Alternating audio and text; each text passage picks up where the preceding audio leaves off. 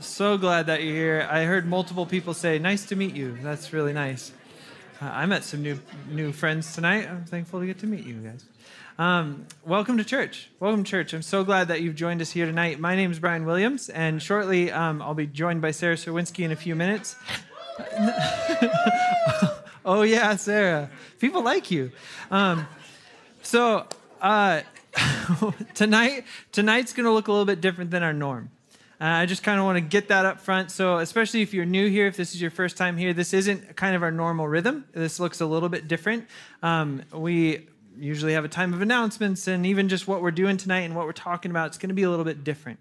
We're going to take more time than we normally do for the sermon because Sarah and I just think that we need to do that. We need to dive into the stuff that we're going to talk about tonight and take the time necessary to actually wrestle through it. So for those of you who were here last week or over these past couple weeks, you've probably known that we've been in a series called Hate What Is Evil, Cling to What Is Good, right? We all memorized that verse.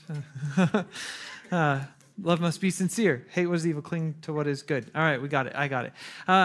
We've been in this series, and at the heart of it is just trying to talk about the realities that God calls us into hating certain things, but it's not to hate them just for hate's sake. But it's actually to be like, I don't want that because it keeps me from the thing that is better. And to actually cling to the good thing, to hold tight to it and to not let go of it. And to do everything we can to hold on to it because it's what's best. And anything that gets in the way of that, just shedding it and being willing to let go of it.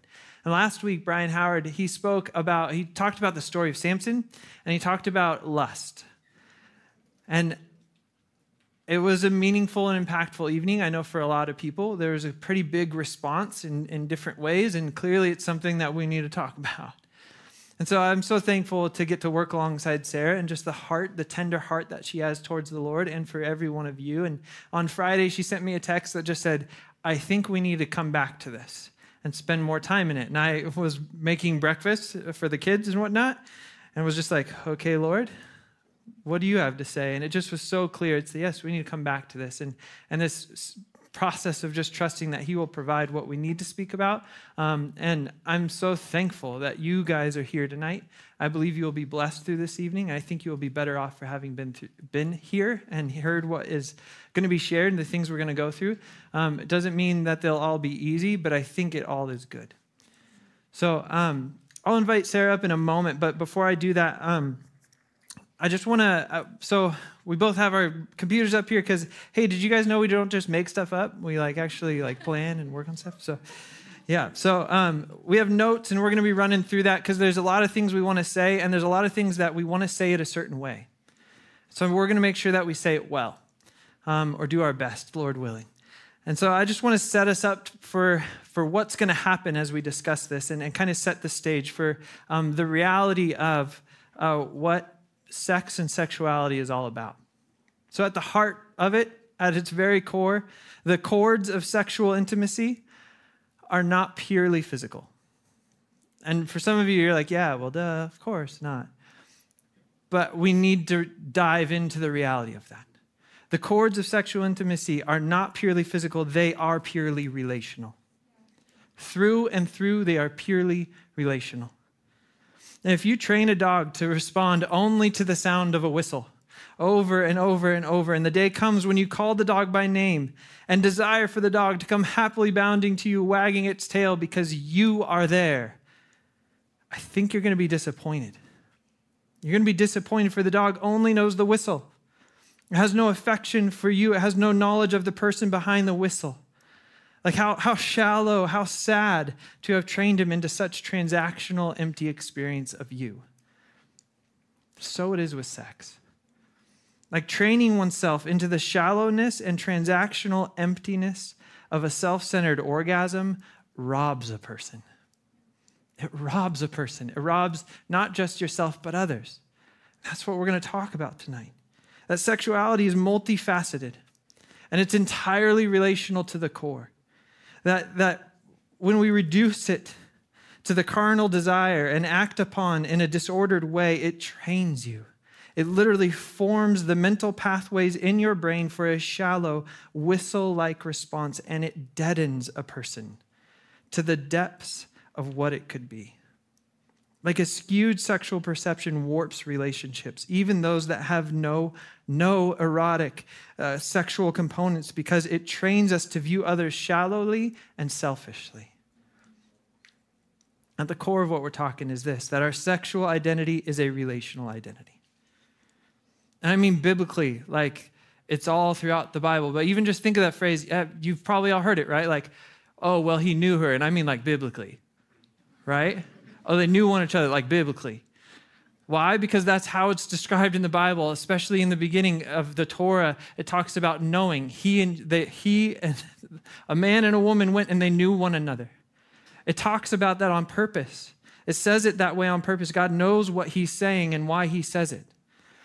See, deep down, if we get to the root of to know, all the way down to the root of it, in the Hebrew, we see it is to perceive. It is to be in a process of deeper understanding. It is relational. Like it is knowing and aligning emotionally. It is being secure in complete vulnerability with one another. Vulnerable emotionally, mentally, spiritually, and physically. Like after God brought the first man and woman together, we have this beautiful expression of pure intimacy. I love this verse. Genesis 2:25. The man and his wife were both naked and they felt no shame. Like, in other words, they had nothing to hide. They had nothing to hide from one another. Nothing physically, nothing mentally, nothing spiritually, nothing emotionally. They were not embarrassed or ashamed in each other's presence. They lived in a holistic embrace of one another. And only in covenant with the lifelong mutual pursuit of faithfulness can such relational security be found. And sex in its relationally aligned place it's a hearkening back to that moment in Eden as God designed it to be. To think rightly about our sexuality, which is the relational nature of who we are and how we were created, to think rightly about it. It equips us to have a sexual ethic that has no inclination towards repression nor to hedonistic celebration. I'll say that again. If we think rightly about how God created us and set us up to be sexual beings through and through our entire lives, when we think rightly about it relationally, it equips us to have a sexual ethic that has no inclination towards repression nor to hedonistic celebration. Like it is health. It is an integrated identity, and it can come into play. It's meant to come into play in all circumstances, married, single, or celibate. Now, this is what we're going to talk about tonight. So, Sarah, if you want to come on up, and I'll move a chair. Yeah, clap for Sarah. You know, as she sits, there's a couple other things I want to say before we start. So I guess the first thing, like, as we continue this, I just want to say that God desires the best for us. Yeah. God desires the best for us, for every one of us. And there's there's so much good to be experienced in this life when we embrace what God created and designed. Like through and through, that is where we will find the best things. And his direction and his instruction about who we are will be found when we embrace what he says of us. Mm-hmm. And I just want to say, like, I'm up here, I am a married man. And for some of you, you might like have this thought that it's easy for me to speak on this stuff from a place of contentment with how God made things and what he calls us into because I'm a married man. Because like, oh, you've arrived, Brian. And I just want to correct that from the very beginning, that I think that's coming out of a lie. Yeah. I think that's coming out of something that's not accurate to how things actually are, because the physical act of sex is not the pinnacle of human experience. Mm. It's not.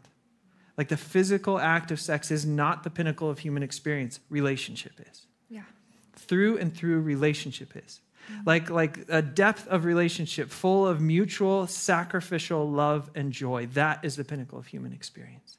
And that is what God desires for each one of us above anything else and everything else. That is what he desires for us. And the act of sex serves two main purposes. And the first is obvious, right? Procreation. Like, you know, that's kind of how it works. It could have been news. Oh, okay. Later. If you're this age and that's news, we should talk more. There's some more things you need to know. The second thing is that it's securing and safeguarding a couple in the covenant of marriage. Yeah. Like the physical act of sex is not the pinnacle of human experience. Relationship is. And that's true whether you're single, married, or celibate. Like the best that God has to offer is entirely available to you. Entirely available to you. So with that in mind, how about we start, Sarah, just talking about like this idea that a sexual identity is a relational identity. Yeah, absolutely. So Brian kind of talked about this earlier, this word in Scripture, it's called yada. So yada. I didn't say that. He didn't say it, but it's the Hebrew word for to know. Yeah. And we see it in like Genesis 4:25 where it's like Adam knew his wife. And it's easy to be like, oh, that's a euphemism, right? But no, this is a very intentional word because if we look in other places in Scripture, it's actually the same word used to describe God's knowledge of us. So if you're like, whoa, Sarah, you're saying God is sexual in nature, it's like, yeah, in a way, actually, maybe not in the erotic sense, but if we're made in the image of God, there's something about us, like me as a single person, that was made to be sexual. Like Brian Howard talked about last week of like, we are sexual beings. Let's start there. But it's beautiful because like that same word, yada, Adam knew his wife. Same thing in Genesis 18:19. For I, God, have known him. And he's talking about Abraham. I've known him. So it goes back to this idea of there's this relationship that goes beyond anything that's physical and actually goes into the whole being of a person. And I think considering tonight, part of the reason we wanted to have this conversation furthered was just kind of the realization of like, we joke about this a lot, but like we are a room full of mostly single people. So whether you're in a relationship or like if you are not married, like I'm just going to consider that single, right? Like you are not married at this moment. So I think it's really important to address the fact that whether you're in a relationship or not, whether you feel like you're close to marriage or not, or you might be single for the rest of your life, which, okay, don't get too scared, but like that there's fulfillment and there's actually a sexual ethic for you. And I was talking to some friends and we found some great resources, but there's this one woman named Julie Slattery, and she has a podcast. It's called Java with Julie. Stay with me, guys. It's for men, too. But she uses this incredible description of sexuality, and she says this. She describes sexuality as the desire to move towards people, the desire for intimate connection. Now, like, who in here doesn't have that desire, right? So tonight, like, when we talk about sexuality, what I really want us to start, like, reprogramming our brains to think about is when we hear it, it's not just erotic. It's relational. There's components to this. Eroticism is an element of sexuality, of course, but it's not the whole. And we'll talk about that later. It serves the whole in the right context. But married or not, we're called higher to acknowledge and cultivate this type of sexual experience or acknowledge of this nature inside of us that's God-given now, even without the context of like erotic outlet or environment. And on her podcast, she was interviewing this guy. His name is Dr. Doug Rosenau. So he is passed now, but he was a leading Christian sex therapist. These exist because sex is important in the church. And he talked to a lot of different single people about like, what does it look like to express your sexuality as a single person, as an unmarried person? And I think he gave some really good tips. I'm just going to kind of share some of the things he talked about. But he talks about like, we as people, like, we can swing to one end of the pendulum or the other, right? And I think I've been on both ends of either like being hypersexual and trying to dance around this line of like, well, I'm not sleeping with someone, but I'm trying to like fulfill kind of these shallow sexual needs, or I'm not interacting with anyone of the opposite gender that I'd be attracted to because I'm afraid of like playing with this fire.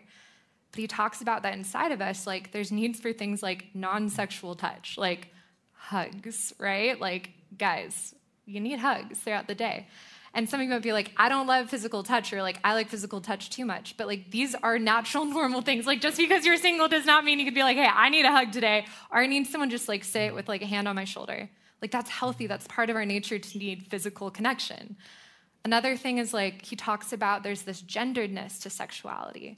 Like, there's a genderedness. Like, we can have this conversation, and we'll talk more about this later, but like, Brian is like one of my good friends. Like, he is my brother, and we have a really healthy relationship because of how we've lived our lives, because of the ways we pursue purity and boundary. But you, like the maleness in you, like as a brother, when you affirm me, like there's days where like he'll just be like, I think you're great, or like you are so kind, always like thank me for things, or like tell me I'm beautiful, things that are like that affirm like the femininity or like the female in me. And like, I need that as a single person. And I need, you know, we can get that from other singles. We can get that from safe marrieds, like if there's boundary there.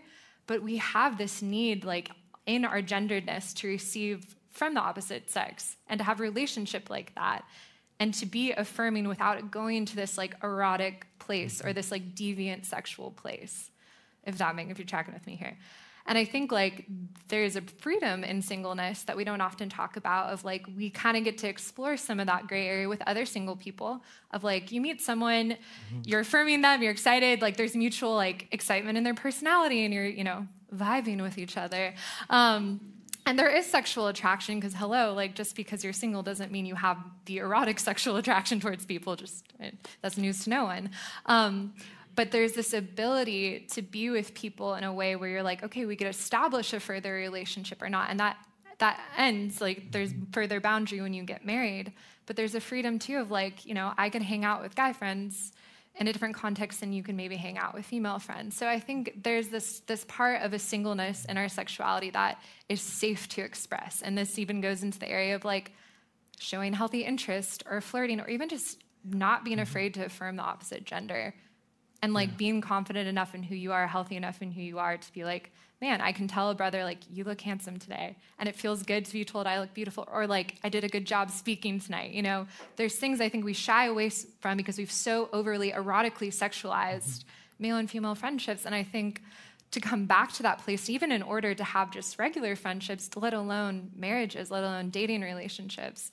So in all realms, it takes self-control. It takes the same level, the same kind of like backdrop of seeing these sexual interactions as relational, and then knowing how to navigate through the type of commitment around that, whether it's singleness or dating or marriage. So yeah. Yeah. Okay. I'll just, tonight, as we go about, I'm going to talk one in two ways. One, as the married man. I know I'm not the only one in here. But I think it's important to accurately portray what we're aiming for and to share that.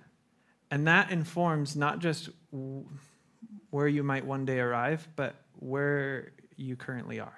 Yeah. Also to correct some things, because I think there's some misconceptions. Yeah. So I think it's important to correct those as well. And we're going to talk about singleness and all of the, like, self-control, this stuff. It's so, oh my gosh, we have so much to talk about. But I guess I'll just say, Stay sharp. I'll just say, like,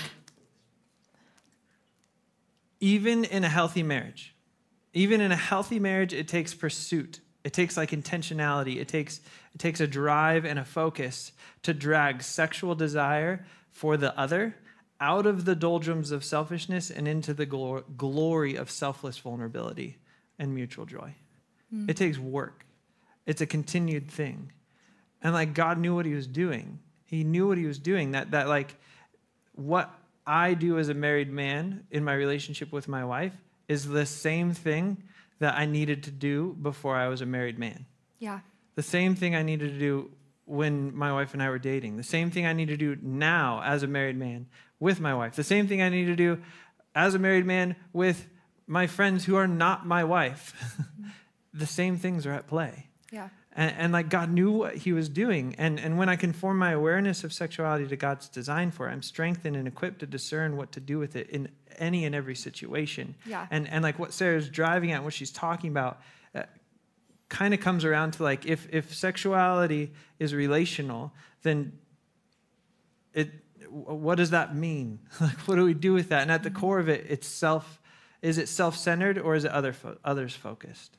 Are we being selfish or are we aiming for something else? Like we often think of our sexuality while single as like a waiting game, like some sort of like tightrope walk until we reach that rooftop of marriage where we can just run around freely, naked and unashamed. Like, oh, no.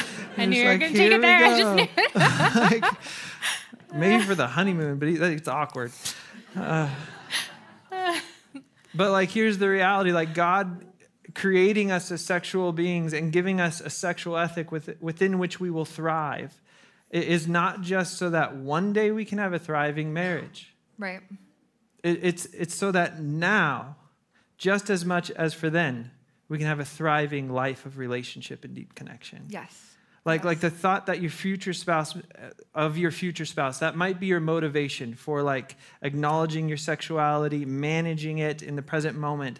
And that's not a bad motivation, but that's really only for that future moment. I think it falls short for the present. Yes, because then it's like, what if now? And there's something What if so now? much important, Yeah. of so much importance. God doesn't desire us to like, he has such good things, don't miss out on it. Like, don't miss out on it. Like awareness of your sexuality and self-control, it provides this like blessing for the present moment too. Yeah. And God made you for sexuality. Yeah. And not just for the marriage bed. Like it's relational. It's relational now for each and every one of you, just as it will be then, if that day comes. And so for me, like for Sarah and I, like what she was talking about, like practical examples. I think it's really important to have practical. We can talk theoretically, but practical, right? Like Love the antidotes. so, like Sarah. I'm the antidote. Okay, so like for me to look at Sarah and not see you as your physical features alone.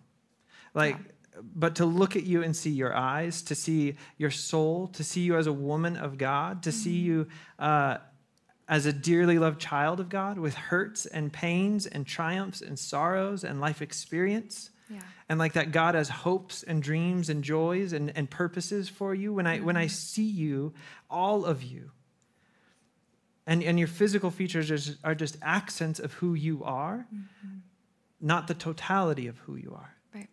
Then when I have that in view, I'm freed to relationally, like actually love you. Yeah. To serve you, to appreciate you as a child of God. Like I'm freed to actually engage with you and appreciate you rightly. Right. And that is a practice of sexuality and singleness. Yeah. Or marriage. It's like both. It sets a person up for that pinnacle of human experience, which is deep relationships full of mutual, sacrificial love and joy. Right. We need to see the whole person. Yeah. Like I want deep relationships full of mutual, sacrificial love and joy. And it cannot be served, like those sorts of relationships, they can be served by the erotic. But only when it's self-controlled and holistically selfless. And that's true in marriage and in singleness. But it's also important to note that the opposite is not true. Those sorts of relationships cannot serve the erotic. You can't have the erotic serving a relationship like that. It will fail. It goes the other way around. Yeah. God created it the other way. Yeah. I just think that's so important. Yeah, no, and I think the point that you're driving home here too is like there's no true relationship in objectification. Like what do you do when you objectify something, whether it's like a person or like literally an object? Like you're dehumanizing it. You're saying like I'm going to use this as a tool for whatever my end or purpose is. And I think like as I was like thinking about today and talking about like both like relationally intimate like friendships and sex within marriage, it's like, doesn't it make sense that the enemy would go for this? Like, doesn't it make sense that he would put this division between humans and be like, you know what, I'm going to go for the core of human relationship with God and others. Like, let's look at the beginning of scripture. Like, he puts animosity between man and woman and man and God. So let's be awake to this. Like the picture, like if we're told that marriage is supposed to be like the picture of Christ in the church, or that the body of Christ is like the bride of Christ, like we are the bride of Christ, like let's be awake to how the enemy would scheme against us to destroy this. And I think sex, especially like the world's view of erotic sex, like it's corroding our relationships. And I'm not just saying that as like someone on my high horse who's like, man, wonder what that's like. Like I have been on both sides of the coin. Like I have hurt and others, and I've been hurt by just getting that wrong, by disordering what that means and kind of letting the enemy like inform how my relationships are to go through objectification. And I think like... Yeah, objectification's like... the complete opposite of what God's aiming. It's literally the opposite, because like to know the whole person and to be loved as a whole person, like that's being loved in the image of God, and that's freeing. That's a full whole life. And like I think something just like in that, it's so easy to even be like, well, yeah, don't objectify other people, But I just want to talk really briefly about like self-objectification, because I think this one's like really sneaky. Like it's easy to be like, well, don't objectify that man or woman. But what happens when we're in a culture where suddenly we're elevating sex, erotic sex as God? Like this is part of my story where I just start seeing myself like as I'm valuable for as attractive as I am to a man. I'm as valuable, and suddenly women around me are competition. And suddenly like I, in a relationship, know that like the most potent thing I could do is like attract sexual attention. And that just like, it's like self-dehumanizing, you know? Like that's me forgetting who I am as like a daughter of Christ, but it also like inadvertently, that's where my objectification comes from. It doesn't even necessarily have to be sexual. It can be comparative. And it just starts to like pit ourselves. I think anything outside of like God's view and purpose and design for things will pit ourselves against others. It will divide the church, it will divide the body of Christ. So I think there's just some like simple questions we could ask, like if you're like, I don't know if I'm doing that. It's a good question. Yeah, like one is like, do you view yourself only through the lens of your brokenness? Do you view yourself only through the places where you're like, I'm falling short here. This person has this. And like, it can be aesthetic or it could be deeper than that. And like, do you self-objectify because that's how you view others? Like, I can just like take a moment to be like, what's the first thing I noticed about someone? Maybe someone of the opposite gender, maybe someone I would be attracted to. Are you like, that is a person? And it's okay to admire beauty. It's okay to like admire and be like, wow. And we'll share some stories about that. But there's this line here, and I think we have to be careful about our internal thought life before we even start talking about like, I know, pointing the finger at other people, but also being like, let's take an inventory of our lens. So yeah, I just think like, man, I know I've allowed that to skew my view of myself and others. And it started more just like with myself and bled out. It just overflows. Yeah. This is so good because also if we when we internalize objectification, when we think like, oh, what they want from me, I will give them because then I get what I want from them. Like, that's a transaction. It's a transaction, and you're not actually going to get what you want. Right. Like what we all want is to be known. What we all want is that deepness of connection. And yet I think internally we all know that it won't be achieved that way. But it's like, well, if I do this, then maybe it will lead to that. Like, it's like we're trying to like knock down the door. But God's saying like, hey, just like be patient and knock. like I have a better way. And actually maybe it's a whole nother door. Yeah. It's an entirely different door that's so much better. Yeah. Like you're sharing an example that was more specific. Yeah. Maybe talk about like what's a way to even like reframe that? Yeah. So, okay, this is good. Like a sense to seek to know the other, right? Like not just physically, but holistically, to personalize the experience. Like that's, okay, to personalize the experience. That's what makes like marital sexual intimacy so rich and fulfilling, when you personalize the experience. And the same is true in every other relationship. Like when you personalize the experience of whatever it looks like, that's what makes it so rich and fulfilling. It's about actually being about the person. Right. And when we are single or married, like it's the same. I talked about this already, right? Like I'm a married man, but you know what? The same things that were at play when I was single are still at play in my life because I only have one wife and there's a whole lot of you. Like there's so many, like there's millions of women who are not my wife. So I need to operate with them in the same way I did when I was single. It's actually no different. There's only one woman in the whole world that anything changed for me with. With everyone else, it's all the same. And so this practice doesn't end. It's constant. I need to constantly be in this space of saying, Lord, help me be in alignment with what this is all about. It doesn't change. And so often I think we project that like, oh, when I get there, it'll be so different. Like, no. It's habit forming. We have to form the habits now. Yeah. And so like you're talking about an example. And so how do we do this? What does this look like? And this is just one example. And I think of this, and I hope it's helpful. Like so I worked at a camp called Forest Home. Great place. I oversaw the recreation and all the stuff. So I oversaw like everything fun or dangerous. And it was awesome. I loved that job. I had lots of people who would come and work for me in the summers. I would, like the team of people that would come in and rotate out. And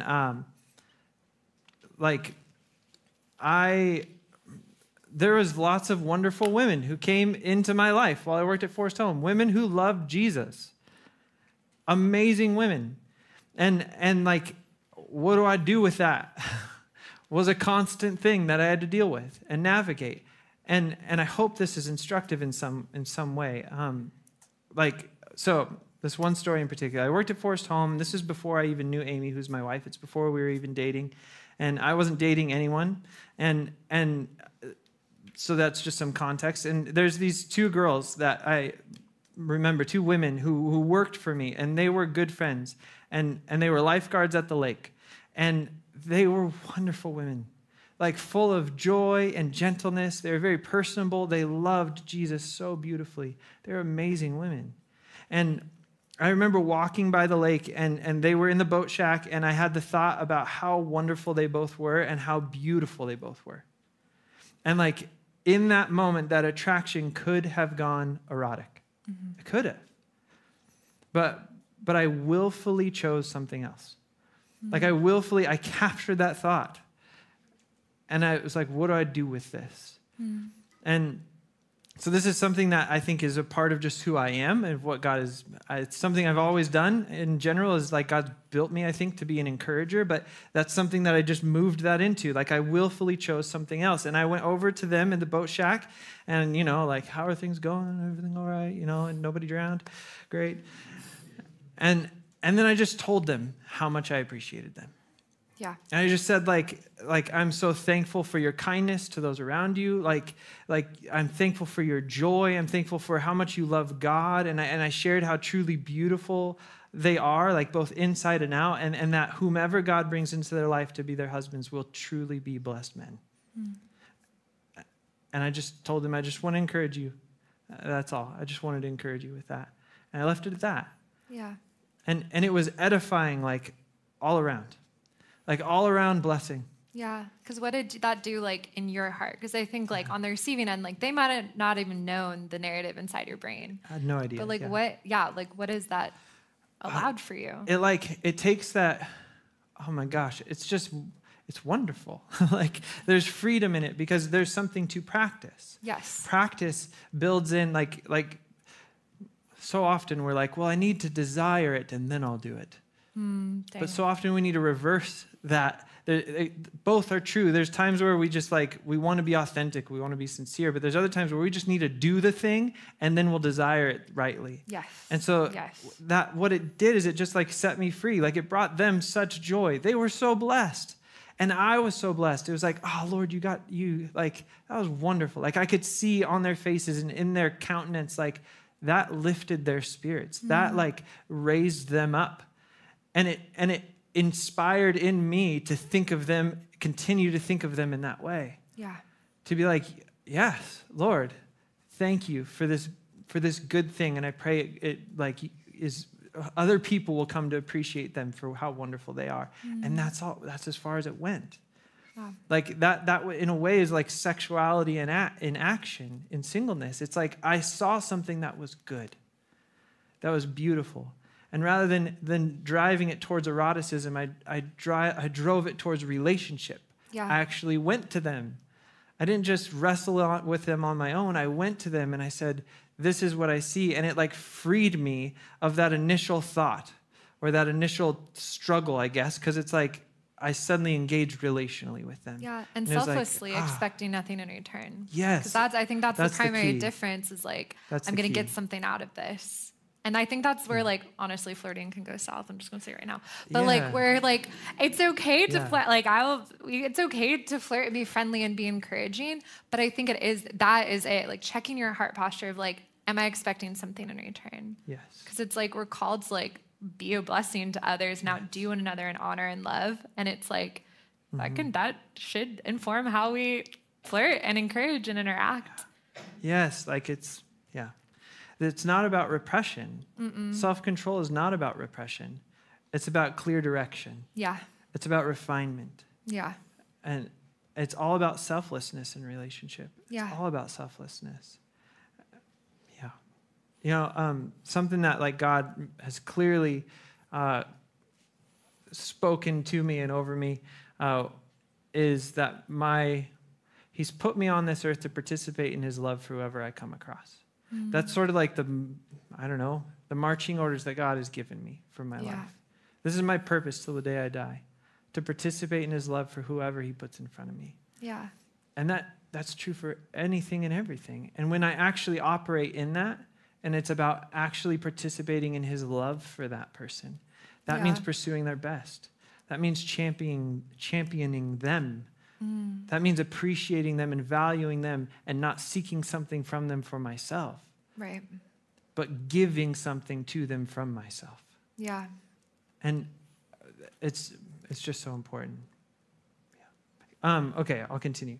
Something else, and it goes in line with all of this. This is something else that Amy and I have talked about. And this is present now, but I hope it's instructive as well. Like, okay, so if I notice a physical form, and I think of her in isolation of who she is, and I stay there, I'm missing it, right? I think we all get that now, I hope. Like, I'm in the place of Matthew 5 where Jesus said, anyone who looks at a woman lustfully has already committed adultery with her in his heart. Like, my sexuality has become disordered and sinful because it's removed from relationship. And so, if I notice a physical form, it's helpful for me to remember that I know nothing of who she is.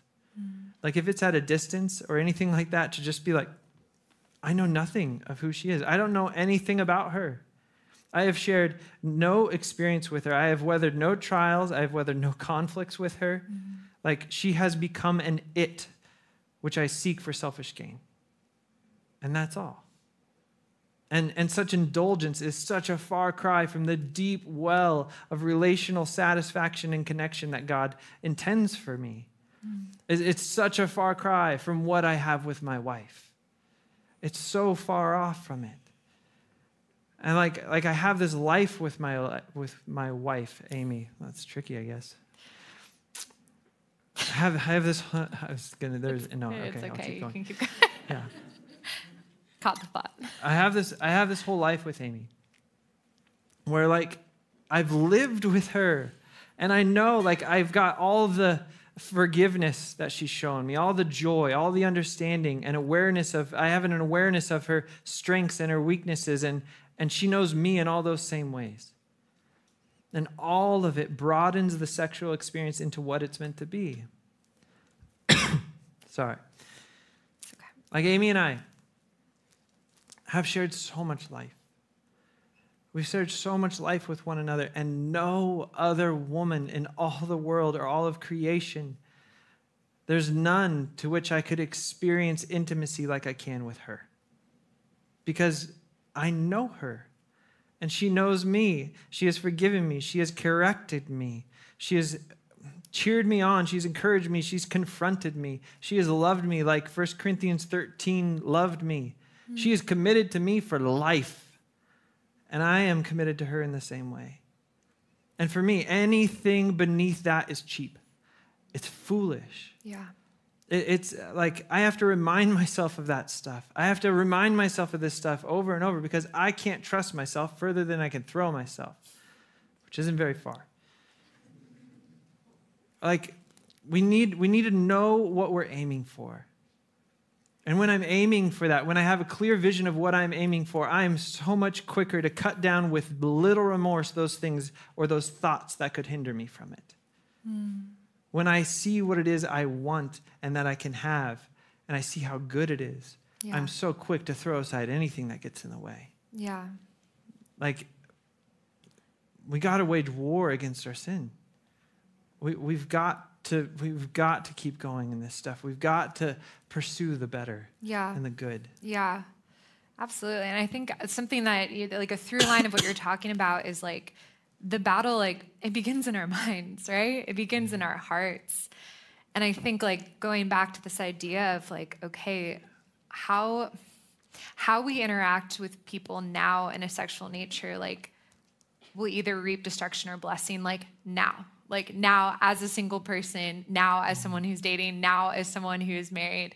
And I think like, again, just kind of like break that thought process of like, we are in this holding pattern until we maybe arrive at eternity or marriage, which PS, there's no marriage in heaven. And we talked about this earlier, and not to be like, marriage is bad. Sorry, Brian Howard. But really, like if God thought it to be that important, like it would exist in eternity.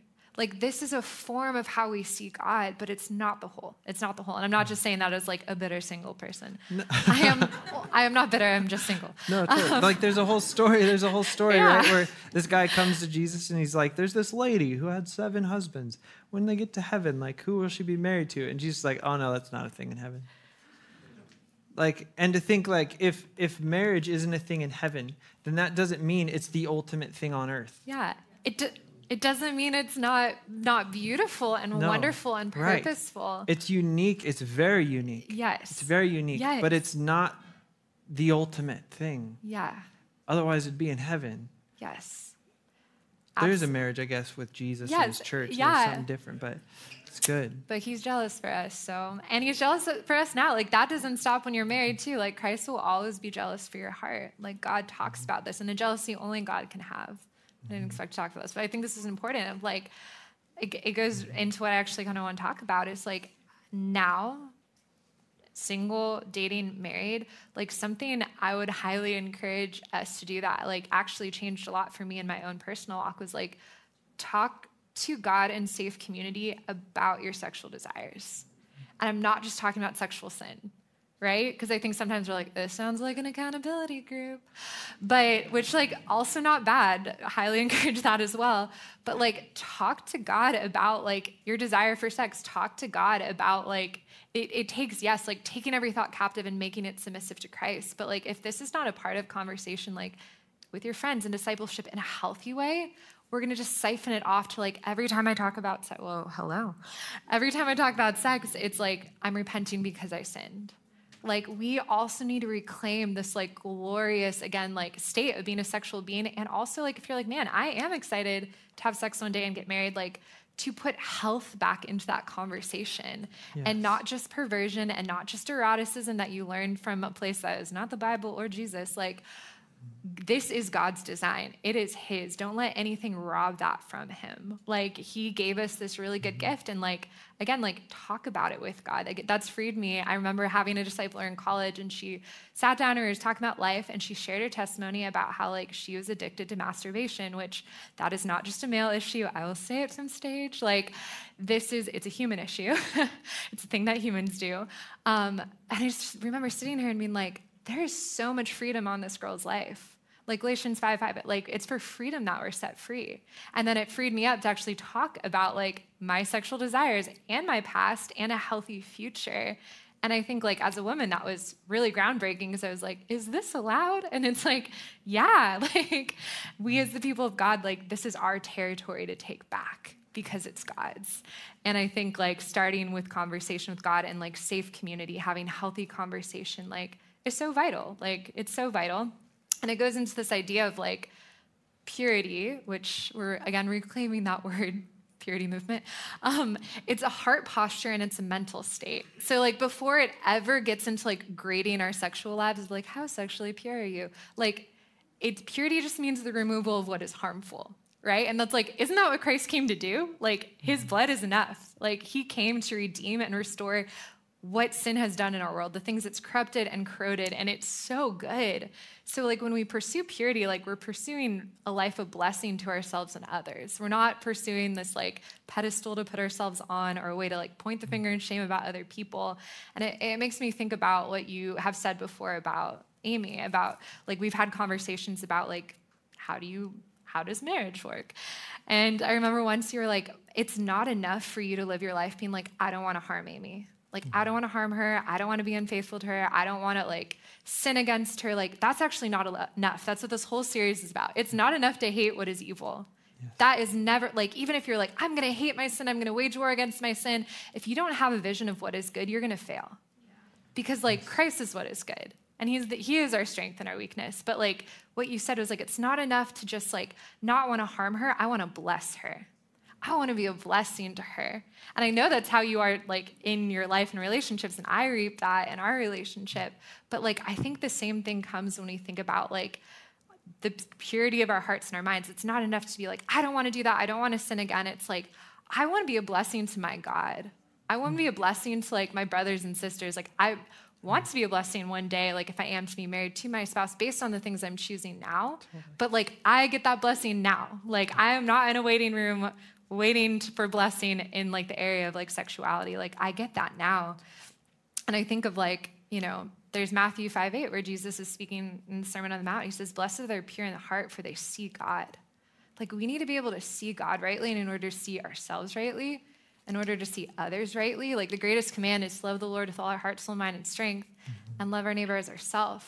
So like we got to start there. Like if we want a healthy ethic on anything, we got to start there. And it's like, again, going back to this place of like, okay, I'm seeking blessing from my God. I'm seeking a blessed relationship with him and therefore others. And that's how I can move forward, having any sort of healthy sexual ethic. Yeah. That was good. Thank you, Sarah. It's good stuff. Scripture back. Like, scripture is good. Oh, yeah. It makes me think of Psalm 139. So, David, right? He's writing, and he writes this, Psalm 139, verse 23. He says, search me, God, and know my heart. Test me and know my anxious thoughts. Verse 24. See if there is any offensive way in me, and lead me in the way everlasting. Lead me in the way everlasting. We live in a world that is all about hating what's evil, but it has no idea what to cling to. Dang, yeah. And we're supposed to be the people who are saying, this is what you cling to. Let's be that people. Like, not just the people who say it, but the people who live it.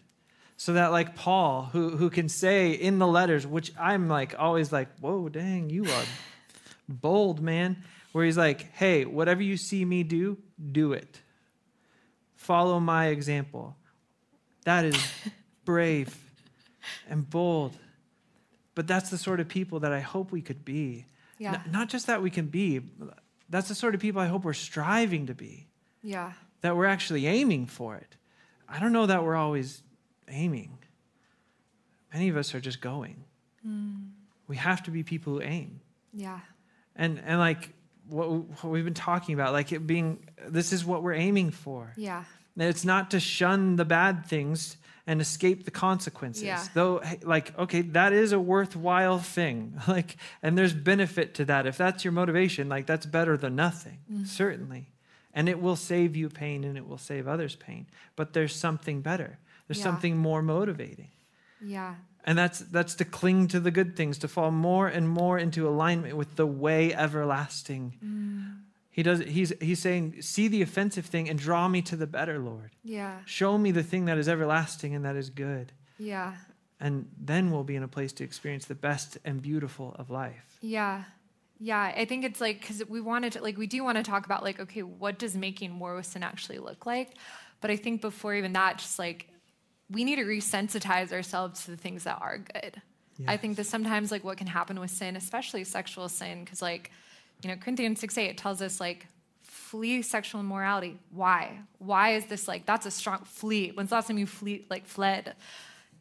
It says every sin, whatever a man might do, is outside the body. So most sin is outside our body, but the one sinning sexually sins against their own body. It sins against the body. There's something that is, again, more like corrosive when we sin sexually. And this is like, I'm going to throw myself in that ring. Like, I've experienced the consequence of that. But it's like, okay, if this is such strong terminology, there must be something good on the other side. There must be something that is worth giving up whatever we are clinging to that is evil, right? And whatever you're giving up, like, it's worth it. It's worth it. And we're just going to talk about a few different things. But, like, just again, this concept of, like, we cannot live passively and expect our present or future selves to be fruitful. You cannot. Because, like, we have an enemy, and Scripture tells us, like, he prowls like a roaring lion seeking to devour. He's out to steal, kill, and destroy, and he does not take a day off. And if you have the blood of Christ on your life, if you are redeemed, you're walking with Jesus as your Savior, you have eternal purpose on your life.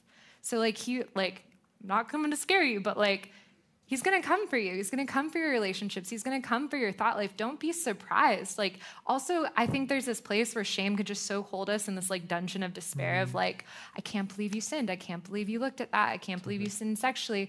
And like, it could just keep us in isolation from the family of God, from God himself. And it's like, that is a tactic of the enemy and we have to recognize it. Like shame is not all bad. It's not, no. Do you know what shame's for? It's a motivator. It's a whip. Move. Yeah. Don't stay in it. Move. Yeah. Yeah. It's like to drive us to something better. God put it there that we might be like, oh man, this isn't, like it's a sense of I am not aligned. That's what shame is, a sense of I'm not aligned. And so move to alignment. Not to alignment with anything, but like anything in the world, but to alignment with what is true and what is right and what is loving, and that is the Lord himself. Yes. Move from that shame into alignment. Yeah. It's for our good. Yeah. But if you stay there, that's not what it's meant for. Exactly. Don't let it become a prison. Like, don't let it there. But yeah, there's toxic shame and there's healthy shame. And that's kind of what you just made the distinction between. But like seriously, like when we think about this, and we're talking now like specifically about sexual sin, or moving back into that realm, like we just want to recommend some resources. And I know there are things that you've used, there's things that like I've recommended or like been a part of different ministries. But like, again, like if you're like, man, I want to start waging war on my sin. Like if any device in your pocket, in your home is an issue, and like we're going to talk about pornography in like 1 minute, so brace yourself. Like download the Fortify app, download the Freedom app. Like these are not silver bullets, but this is a heck of a good start.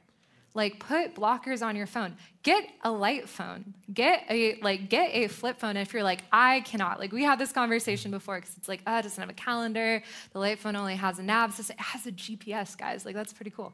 But like this has like taken back, like reclaimed the lives of people like I know and love. Like people that have worked at this church, people in my, like these are steps that seem so crazy to the world again, but it's like swim upstream. You will save yourself presently, your mind, your heart, your relationships now, your relationships in the future. Like, join a recovery group. There's this great, if you've ever heard of a ministry called Pure Desire, they have podcasts, they're awesome. There's groups for men and women. If you're struggling with any form of sexual sin or addiction, whether it's pornography, whether it's like physical sex, whether it's like even just like places in your heart where like I really struggle with the concept of intimacy, like join the groups. Therapists run them. They're great. They're beautiful. Like I have been in groups on the other side with like people who have like been affected by sexual sin. Like they're awesome. Or like seek professional counseling. Like there is no shame in asking for help. The enemy will so convince you that you can do it on your own. It's okay. You're better than you were. But if this is eating you alive, owning you, and like you feel like it's destroying your relationships, like do something about it. Do something about it. I think that's the biggest lie of like, I'm not sick enough. I'm not like, this isn't that bad enough, but like, go for it. Yeah. It's habit forming. These things like they're again, corrosive to us. And like, I will speak as someone who has like had to engage in these resources and like given them to other people. And it has like saved relationships and it saved sanity. And you mentioned something that we were talking about just a little bit ago, earlier this week, as we were talking about, what do we even say?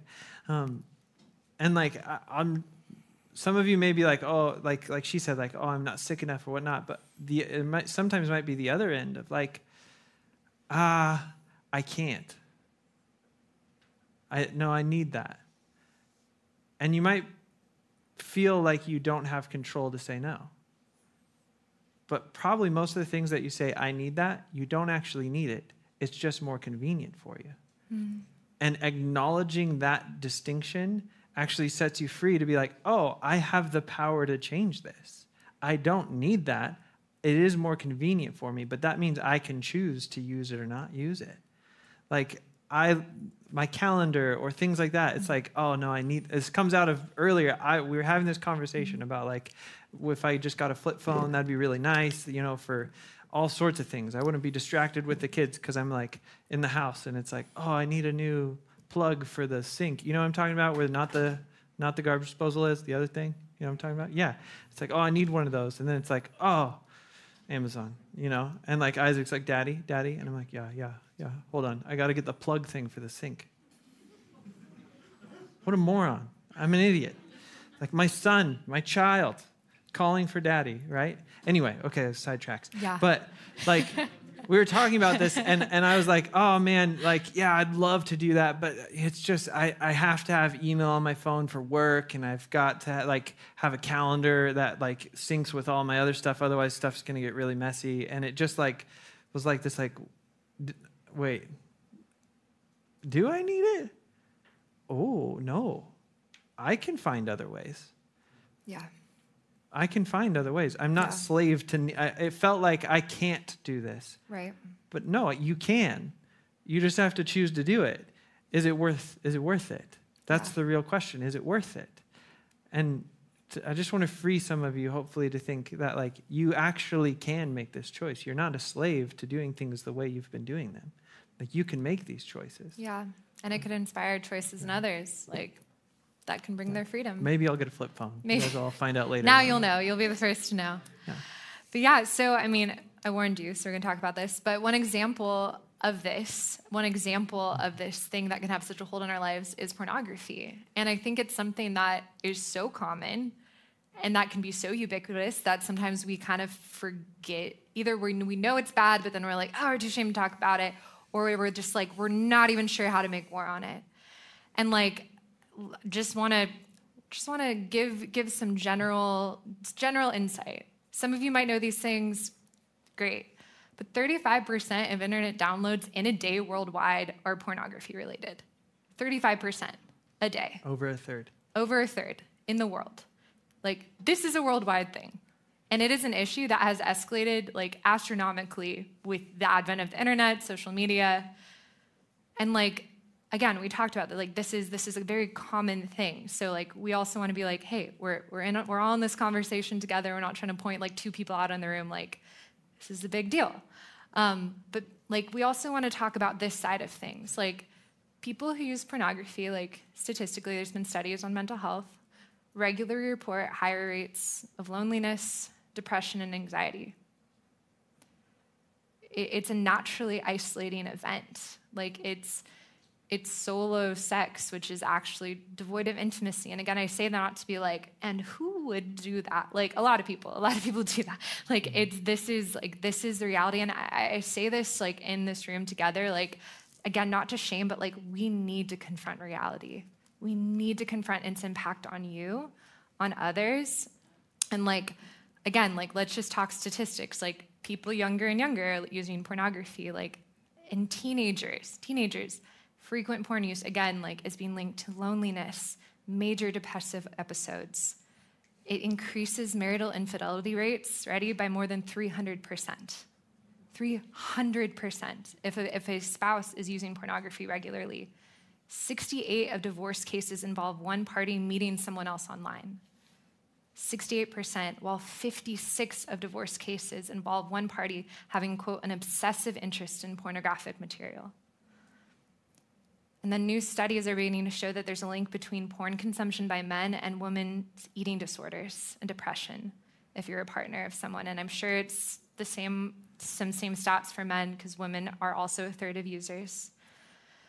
And then not to mention like what stats don't show, which is the spiritual component. Again, this is ground that the enemy is trying to take from the people of God, because sex is meant to bless, and sexuality is part to be this healthy part of our existence. But I think, like, again, just like I say that again, not to shame us, but it's like we have to understand this isn't just an isolated instance that we fall into sometimes. Like, this has a real effect on our relationships. Like, whether your partner or whoever in your life, like, knows this is a part of your life or not. There's a spiritual sense, like Corinthians was talking about. When we sin against our bodies, this sin never stays in isolation. Mm-hmm. It's always going to bleed out into our lives. And, like, we just want to call these things out of, like, it's harmful. It's harmful, and we as the people of God, like, want to move forward together, whatever it takes. Yeah, it's harmful on everybody, yeah. Not just you. Like, have you ever thought about, like, that God put you on earth for a purpose? That there's good he put in you, and he wants the world to know it and experience it? He wants you to be a flourishing emblem of his glory and goodness in this earth. And so if we're not operating in ways that align with him, we're robbing the world of all the good that God wants to do in and through us. Like, in a way, we're robbing those people who are close to us from the best we could give them. Yeah. Don't you want the people around you who you love to have the best thing possible? And the best thing you can give them isn't like a new Ferrari. It's actually like a life that is devoted to the Lord. Yeah. That is surrendered to him, saying, Lord, search me and know my anxious thoughts. See if there's any offensive way within me and lead me in your way everlasting. Because even like porn, like it is the opposite of what we're actually called to do. If you want deep relationships, porn is training you in completely the opposite direction. It's literally training you. Like, porn isn't just a bad thing for your mental health. Though, as she said, and there's lots of stats on this, it overwhelmingly is. Like, it overwhelmingly is terrible for mental health. It isn't just an isolating thing, though it totally is. Again, if you're like a data person, there's tons of data on this. But there's also just like the moral reality ethic of like, hey, that makes sense. Like what God calls us into. It isn't just an isolating thing, though it very clearly robs people of their ability to connect personally with others. Yeah. It's also a narrowing thing. It's a shallowing thing. It removes depth of who you are, how you interact with others, of your understanding of yourself, of your understanding and perspective on other people. It literally makes relationships shallower and shallower and shallower because it shapes how we view others. Like it's a narrowing thing because it's channeling a person's passions and pursuits into a single, lifeless, self-serving hunt for another dopamine hit. How frivolous is that? What's that going to do for the sake of the good of humanity? Like, I think we can all think of like the drug addict on the street and who's just under some bridge somewhere and just out of their mind, have no resemblance of who they actually are. And we can look at that and say, wow, how sad. How sad. If only they would they're missing, there's life there, there's a person here, and there's value there, and it's just wasting away in this cloud of whatever's going on up there because of these drugs. And yet, there's an element of this that's true, especially if we're steeped in porn. Yeah. There's something better, a wholeness that is missing, that we're missing out on, that's just wasting away. Yeah. This isn't something to tackle one day. It's something to tackle now, because it's not about, well, one day someone will have to deal with this with me. I want to fix it so I don't harm whoever I'm with. Fix it now, because you're missing out on good things right this very moment. Yeah. Like go for it. I love what Jesus says in John chapter 8. He says, truly, truly, he says it twice, so you better listen. I say to you, everyone who practices sin is a slave to it. It's slavery. It's bondage. Like porn is psychological slavery that keeps us from the fullness of life and relationship that God desires for us, with him, with others, and even with ourselves, how we view ourselves. Yeah. Yeah, absolutely. And I might skip ahead a little bit because whatever. Doesn't matter. Okay, doesn't matter, guys. Buckle up. Hope you're got snacks. But yeah, I think we'll do one last song. We'll do one. Yeah, check. Jake, Great, you can thanks. sit back down. I'm just kidding. But truly, I think the point of just a point to consider is anytime you are seeking a solo sex act, because that's what porn is. You can't be rejected. You don't know those people. Oftentimes, and we'll talk about this later, but it's not just that you could be harming yourself and others, but you have no idea the conditions or the person's life on that screen. You do not know if that was consensual. You don't know how old they are. God forbid, sometimes you do, and you know that that's illegal. There's things that we as the people of God need to protect the people of God, right? But in that too, all you're doing when you are so desensitized, when you're on a screen, their brain actually does this dissociative thing. Do you know that even when you FaceTime people, you kind of dissociate and you're they're not real. But it just happens. You don't even have a choice. And what you're seeking in that is yourself. And guess what? You're just going to find yourself. You're going to end up right where you started. How lonely. How lonely. Actually, and I would even argue worse. Worse. Because you are distracting yourself and you're going for like your expectation is that intimacy and that richness and that fulfillment. So no wonder we have to go back and back and back. There's a reason that like sex is addicting, even pornography. It's like a drug. You take a little bit, you need a little bit more. Okay, that didn't work this time. I need something a little bit racier. I need something maybe a little bit violent. Like it's just true. I'm just gonna say it. Like this is not pornography that existed 20 years ago. It's not. I'm gonna just make the bold claim, like there's no such thing as safe porn. There isn't. Like if we look at the UN's definition of like what like human trafficking is, like did you know that like the sex trade is the largest slave trade to date in the world? Like in all of history. In all of history. In all of human history. And the UN and the Office on Drugs and Crime defines trafficking as any situation with force, coercion, abduction, fraud, deception, abuse of power or vulnerability, or giving payments or benefits to a person in control. And like, we just have to wake up that's like, as the people of God, like, we're called to love and protect the most vulnerable. We're called to love and protect, and it doesn't matter. It could be a free site that you're on. Someone else could be coercing or paying. Again, there is just like the cases here. Like there's 40 million web searches that have revealed that the most popular term for sexual search was youth. On Pornhub, it's teen. Like globally, it's a $97 billion industry where people are profiting on the most vulnerable. And again, like I'm not saying the shame, but like again, it's like it's okay to be like, whoa. Like, we gotta wake up. If Christ, gave you new life to, save and redeem and reconcile, this is an easy place to start. It's an easy place to start. And, I know, if you're, in it and you're I've been trying, I'm not trying to say, you should have done better, quit years ago. It's no, but I'm saying, I'm cheering you on, saying, yes, keep going, keep waging war on this, yes, we should be people that, hate this. Don't get to the point you just hate yourself and you give up. Don't do that. There's so much more in you. You had said something earlier when we were talking about war and why people go to war. And I thought yeah. that was really okay. good. Yeah. So we're talking about war, and it's okay. Obviously, the world is a mess and it's evil, and people go to war for all the wrong reasons. But typically, in the person's mind going to war, they don't go to war for just the sake of destruction, right? Even what's happening in Russia and Ukraine, these areas, people go to war because they want to claim something. They want to gain. Because they want to gain something.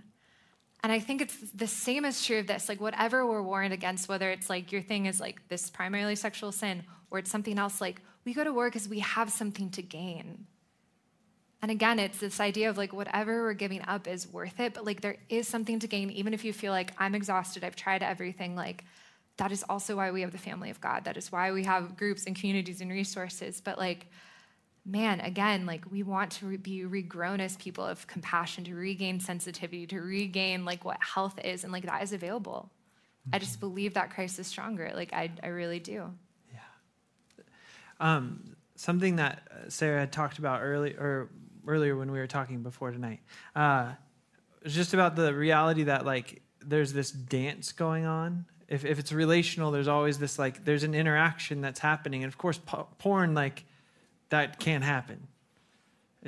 It's one way. There's nothing going on here except erotic attraction, and it's entirely devoid of relationship. And so you're robbed of the dance. And the dance is so much of the fun. It's so much of the fun. I think that's why so many people, when you're dating or whatnot, when you first have that, oh, I really like them, and then you find they like you, there's this oh. Oh. Right? The excitement isn't the predictability. It's the let's see where this goes. Okay, right? And I want you to know that doesn't end. It doesn't end. Even when you get married, like sex in marriage, it's this process of relational discovery. It's constant discovery. It was and it is and it will always be a process of discovery. And Amy and I have been in this process of discovering one another sexually and in every other way. And we'll continue to do that till we're 90 or until one of us dies. Like we're going to continue to do that. Those are your marriage vows. Those are the vows. Welcome, boy. If you didn't think about that yet, start thinking. It's important. We're gonna do that because there is no room for boredom when it's relational. Yeah. There's no room for boredom when it's relational because it's always changing. It's dynamic. When it's purely physical, sure, there's probably room for boredom. Mm-hmm. But when it's relational, there's constantly more to know and understand. It never ends. It never ends. And for Amy and I, like, honestly and truthfully and straightforwardly, like, for us, this process of relational discovery sexually, porn caused issues and challenges for us in our relationship. Like past experience with others complicated this process of discovering one another. And even in a way, almost unbeknownst to us, false expectations from popular culture, it was a stumbling block for us in this process of relational self-discovery. But we've navigated these things and the Lord has led us through them and past them to this like whole and freeing understanding and experience of our sexuality. And I'm so thankful for it. And I want to spare you of any of the burdens that we have had to suffer through to understand this process for all that it can be and all that it is. Yeah. To actually see the never-ending horizon that it is. Yeah. Of knowing one another and enjoying one another and discovering one another. Like the depth and power of our covenant relationship is abundant because of God bringing our perspectives and our hearts in alignment with him on sexuality. Mm-hmm. And it truly is this like ever widening horizon is before us. When we keep our hearts and our minds aligned in this way with one another, I can just know Amy and love Amy and enjoy my wife and her enjoy me when we have this understanding this, we pursue this relational sexual perspective that the scriptures direct us to. It's just unending. Yeah. And that may be a mystery to you. You're like, what? I don't get it. Yeah, neither do I. There's a mystery to all this stuff. And that's a part of what makes it so awesome. Yeah. Is it's a mystery. Yeah. Like if it's purely physical, yeah, boredom is possible, and that's a part of why like porn can just escalate. There's never enough. But when it's embraced as the relational well it was created to be, there's a never-ending novelty. Yeah. Never-ending novelty. As the knowing and being known and appreciating and being appreciated, it just continues on and on and on. But porn, of course, it trains us for this mindset and perspective that is literally antithetical. It's like literally the other side, going the entire other direction of this like life-giving sexual identity as a part of the abundant life Jesus is calling us to enjoy. Yeah. Well, moving from one hot topic to the next, Brian, can we talk a little bit about masturbation? Yeah. Great. No one else is excited. Awesome. Is it because I said it? Is that weird? It's okay. No, I don't think so. All right, we got to talk about this. We got to talk about it because nobody else is talking about it. Well, other people are, but we need to, as a church, be talking about it. People of God, we will talk about masturbation. Yeah. So this question, right? Is it beneficial and permissible, or is it harmful and outside the will of God? I hope you've asked that question. Maybe you haven't. Well, you should know. Okay. Here we are. And of course, when we have questions of this nature, we should go to the source, right? Let's go to the Bible. Boom. Well, there are some passages, some specific passages that over the centuries, like people have pointed to as being like specific, explicit on masturbation. And I'm going to be straightforward. I don't think the connection is that strong. A lot of those passages, they speak about things that are sexual and different things, but like the masturbation topic, it feels a little bit like it's getting shoehorned into that. And so I don't see that the Bible speaks explicitly, declaratively about masturbation. But, explicit silence does not negate the implicit. Yeah. And that's what we've been talking about all tonight, right? Like relationality of sexuality. And that's clear throughout the scriptures. It's clear throughout it. And so there are those that say that since masturbation is not explicitly condemned, it is not sinful, and that it can be done in isolation from lust. And of course, there's others who would contradict that. And I don't think I can say with absolute, I know that I can't say with absolute authority, like, this is what God says on this subject. And so I'm not going to do that. I'm not going to do that tonight. But what I will do, what I am going to do, is share my own personal conviction. And you can do with it whatever you'd like. Sound good? Great. So first, Paul says in 1 Corinthians 10 that not everything that is permissible is beneficial. And so I have this law written on my own heart, by the Spirit. And there's two things that are at play in this. So the first is this, that I don't want in isolation what God created for me to experience in relationship. Yeah. I don't want associations of arousal that escape the beauty of my relationship with Amy. Like I don't want patterns of connection formed with me, myself, and I. I don't want that. Like I don't think that's helpful for me. I know that's not helpful for my marriage. That's dishonoring to Amy to experience that away from her and apart from her, this thing that's meant for her. And so for me, I know it's dishonoring to God because I know it's dishonoring to my wife and to myself. And so for me, it's sin. Now, the second thing is that I can't imagine a way to do it without lusting. Like, I just can't imagine that. It might be possible, but I can't imagine it. Yeah. And I don't know how to do that without objectifying another in my imagination. And that might be a part of my past patterns, maybe. I don't know. But I do know that it's not something that is worth testing. Yeah. It's not something that's worth testing for me. Yeah. I don't want to test it. So I don't think I can say with absolute authority that this is the way it has to be, but I think there is wisdom in these two things that I've shared. Yeah. And I think that if you are prudent, you will long consider them. Yeah. You'll at least consider them.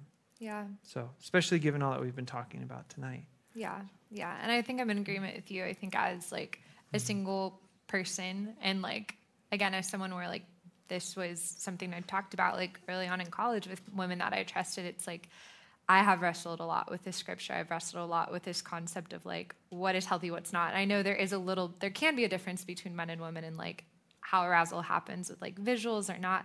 But I think something you said was like so important. It's like the associative degree. It's like anytime there's a chemical reaction in your brain, it's going to form a neural pathway. And you're going to start associate really strong actions, especially orgasm, with whatever you're doing. And I think there is this time where it's like, do I want to be self-associative with that? Because that's not going to go away when you're married. So I think it's just, again, like those things that I'm considering, and I've landed at a similar place to you, even like not having like a spouse or like an outlet for that. But I think considering that, like, okay, that's just an integrity line that I've drawn for myself.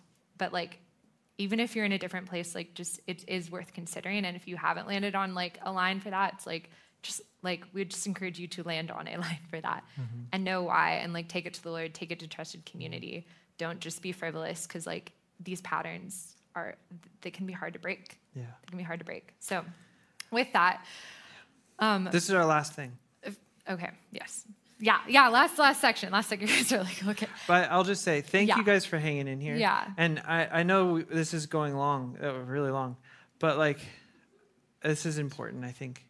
And so if you need to bounce, it's cool. I understand. No, we're not offended. But yeah, we're going to keep going because I think it's important just to finish out what we've got here. Yeah. So. Catch us on the podcast tomorrow. You can re-listen to it.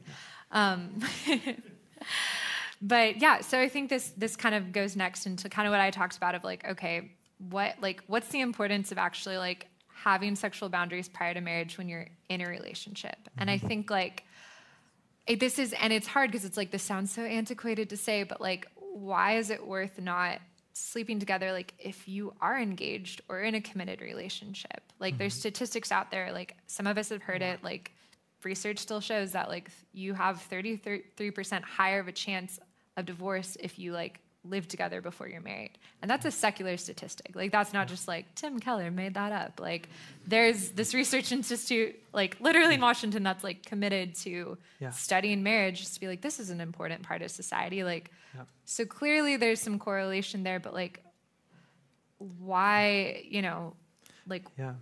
why, what beyond the statistics? It's so interesting how the statistics are so clear, and this are from entirely secular places that it's just like, wow, it's not even that they're like, wow, we can't deny this.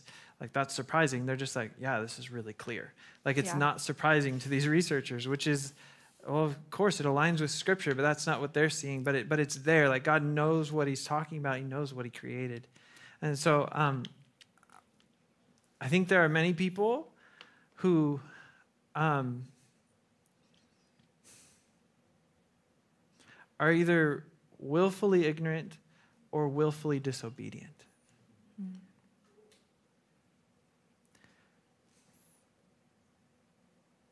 And it doesn't have to make logical sense.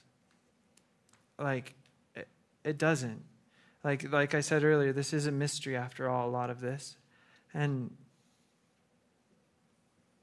it's a mystery, like the complex, integrated nature of, like, it's mysterious, but that mystery does not negate the value of obedience to God. Yeah. It just doesn't. Yeah. I think we talked about, and again, I'm in agreement with you because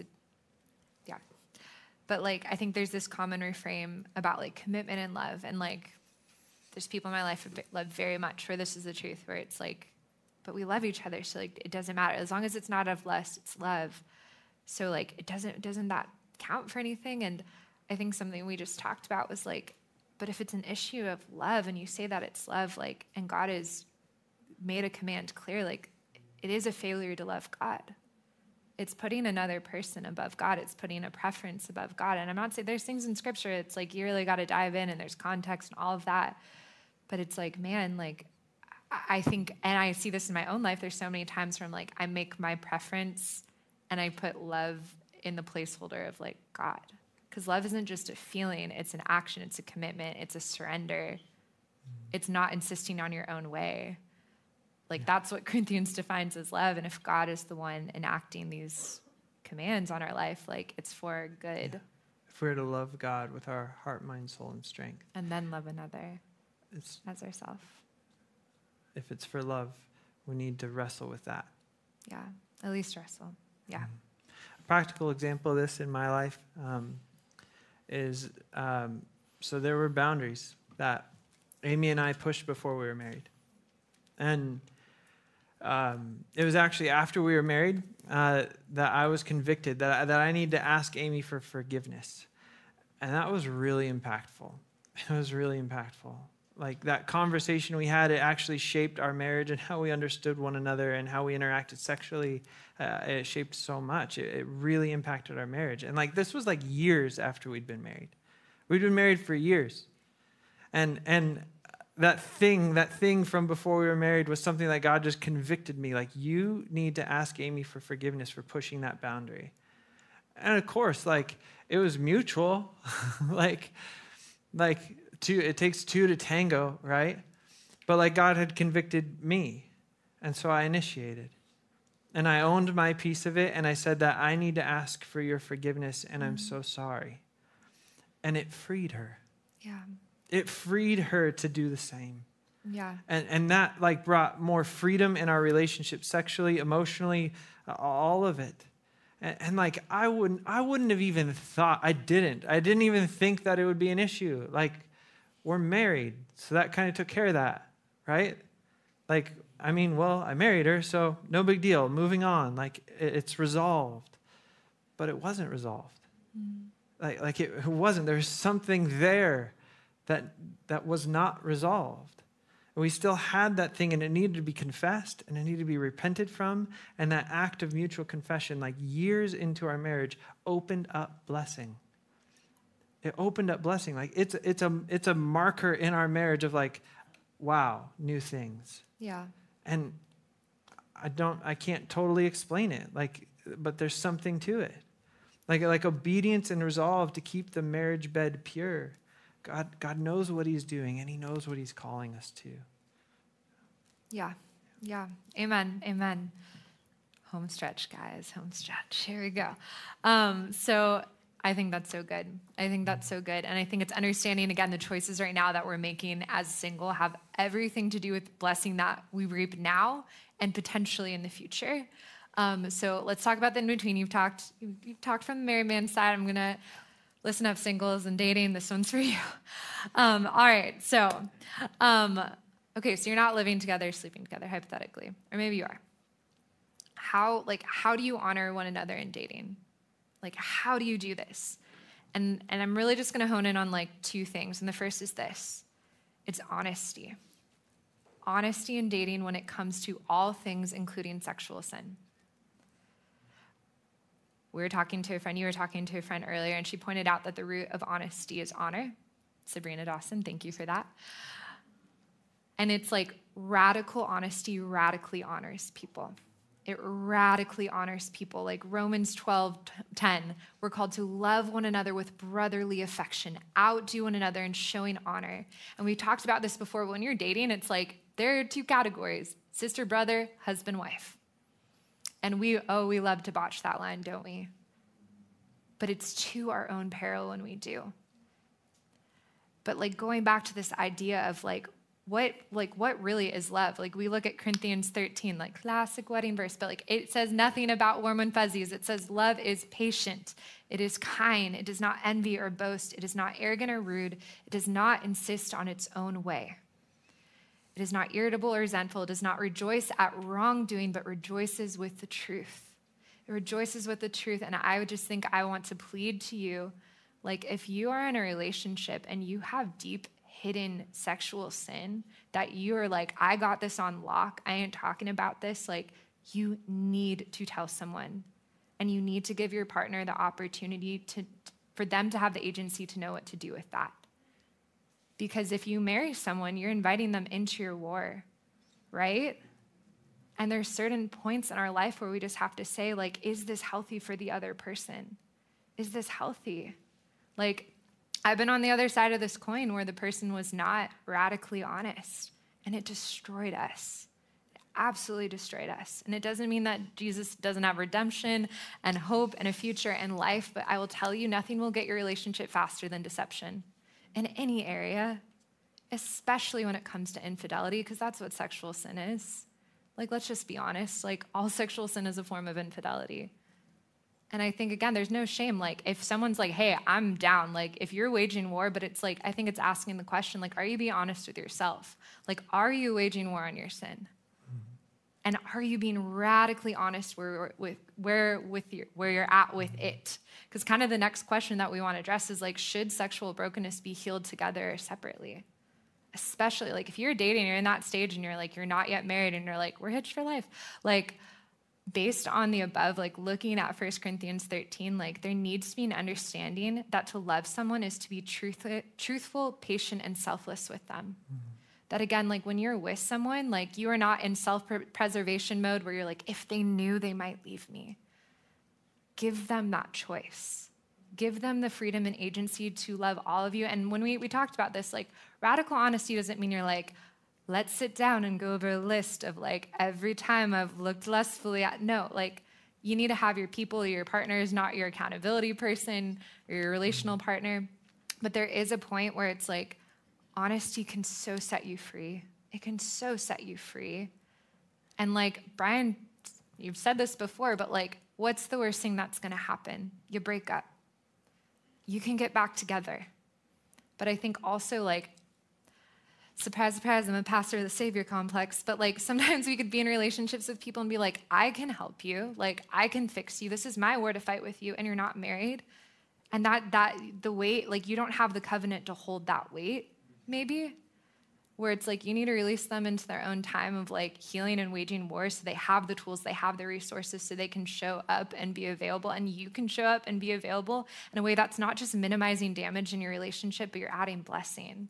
Because like Brian's mentioned, like don't expect a perfect relationship, don't expect a perfect marriage, don't even expect a marriage without some of these components of sexual sin. but like we need to be radically honest because nothing will break a relationship faster than deception or like the pride of thinking like I got this on my own. So like just again, something to consider. And then just like a point of clarity from last week, because like we talked about 1 Corinthians 7, 8, and like Brian Howard talked about like to be married to the unmarried and the widow, like it's good for them to stay unmarried as I do. But if they can't control themselves, they should marry, for it's better them to marry than to burn with passion. And like we talked about like marriage isn't a silver bullet, but also like if you can't control yourself. And like in that same vein, we just want to make a very clear distinction that there's a difference between desire, like burning with passion, and disorder. Because like, again, it's that selfless question of like, am I ready to bring, like we bring our sin into relationships. Can you like look at your partner and be like, I want to bring this in.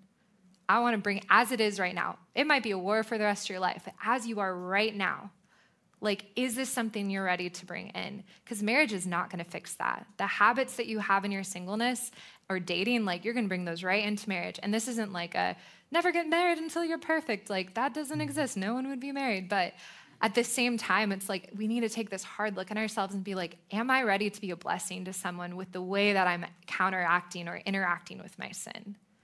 And like, it's worth the time you can take. Because like, again, sex is not the silver bullet to your sexual addiction or deviance. Marriage is not the silver bullet to your sexual addiction or deviance. That will never be it. That will never be it. So just want to clear that up. Desire, disorder, two different things. Yeah, and just to touch back on the honesty piece, I think is really good. That you can have truth without honor. Yeah. But you can't have honor without truth. Yeah. And that's kind of where honesty comes in. It's speaking the truth while still honoring the person. Yeah. So if you're like, I don't know what that means or how to do that, that's fine. You're not alone. Yeah, also, every situation is different, but that's why we have one another. Yeah. So bring it to someone that you trust. Bring it to someone who has wisdom and be like, I got this thing and I need to share it. I think I need to share it. What should I share? When? How? Like, you don't have to figure that out on your own. Yes. We have each other. Yeah. Like, go to somebody who you trust. Go to multiple people who you trust and get input. Yeah. Thank you guys for hanging in there. A bunch of people are like, yeah, I got to go to the bathroom. Okay. We've already seen you have left. Don't worry. It's 20 of you. Impromptu. I'm going to stand up. So impromptu thing. Okay. Stand up. Be bold, people. Be honest. We got this, right? Okay. It's 9:00. This is real late. We've been up here so long. But I'm going to pray and we can close out. But this is actually because I just want to know what's actually best for the room. So if you're like, I really feel like we need to, like, I'm here to go into a time of worship, just raise your hand. And if you're not into that, then that's cool. We'll pray and we'll end. Jackson is. Jackson. Okay. All right. So I'll just pray and end. And sorry, Jackson. Amen. Amen. Yeah. Okay. Thank you guys so much for hanging in there with us. And I just want to encourage you, if you have any questions or there's things you want to talk about, please come talk with us. Whether it's Sarah and I or others, certainly talk to people around you. Like, we need to process this stuff in community. If you're like, keep talking about the things that we shared tonight. We're not the end all be all. Like, no. We're discovering this too. And so we need to do it in community with one another and with the Lord Almighty. Cool. Prayer wall's open and I'll pray. Father God, we thank you that you are kind. Lord, that you desire what is truly good for us. And I ask that you would push these seeds as deep as they can go. The things that are actually of you from tonight, push them deep into each one of our hearts, that roots may grow deep and there may be a fruit from this. That it wouldn't be a quick sprout, a quick sprig that shoots up and withers away a week from now, but that there would maybe depth, and that this may change and impact who we are, how we operate, and how we bring you glory for the rest of our lives. We love you, Lord. We desire what you have in mind for us because it is the best thing, and we trust you. I say that in faith, that we trust you, that we will trust you. In Jesus' name, all God's people said, amen. Thanks for coming tonight, and we'll see you later.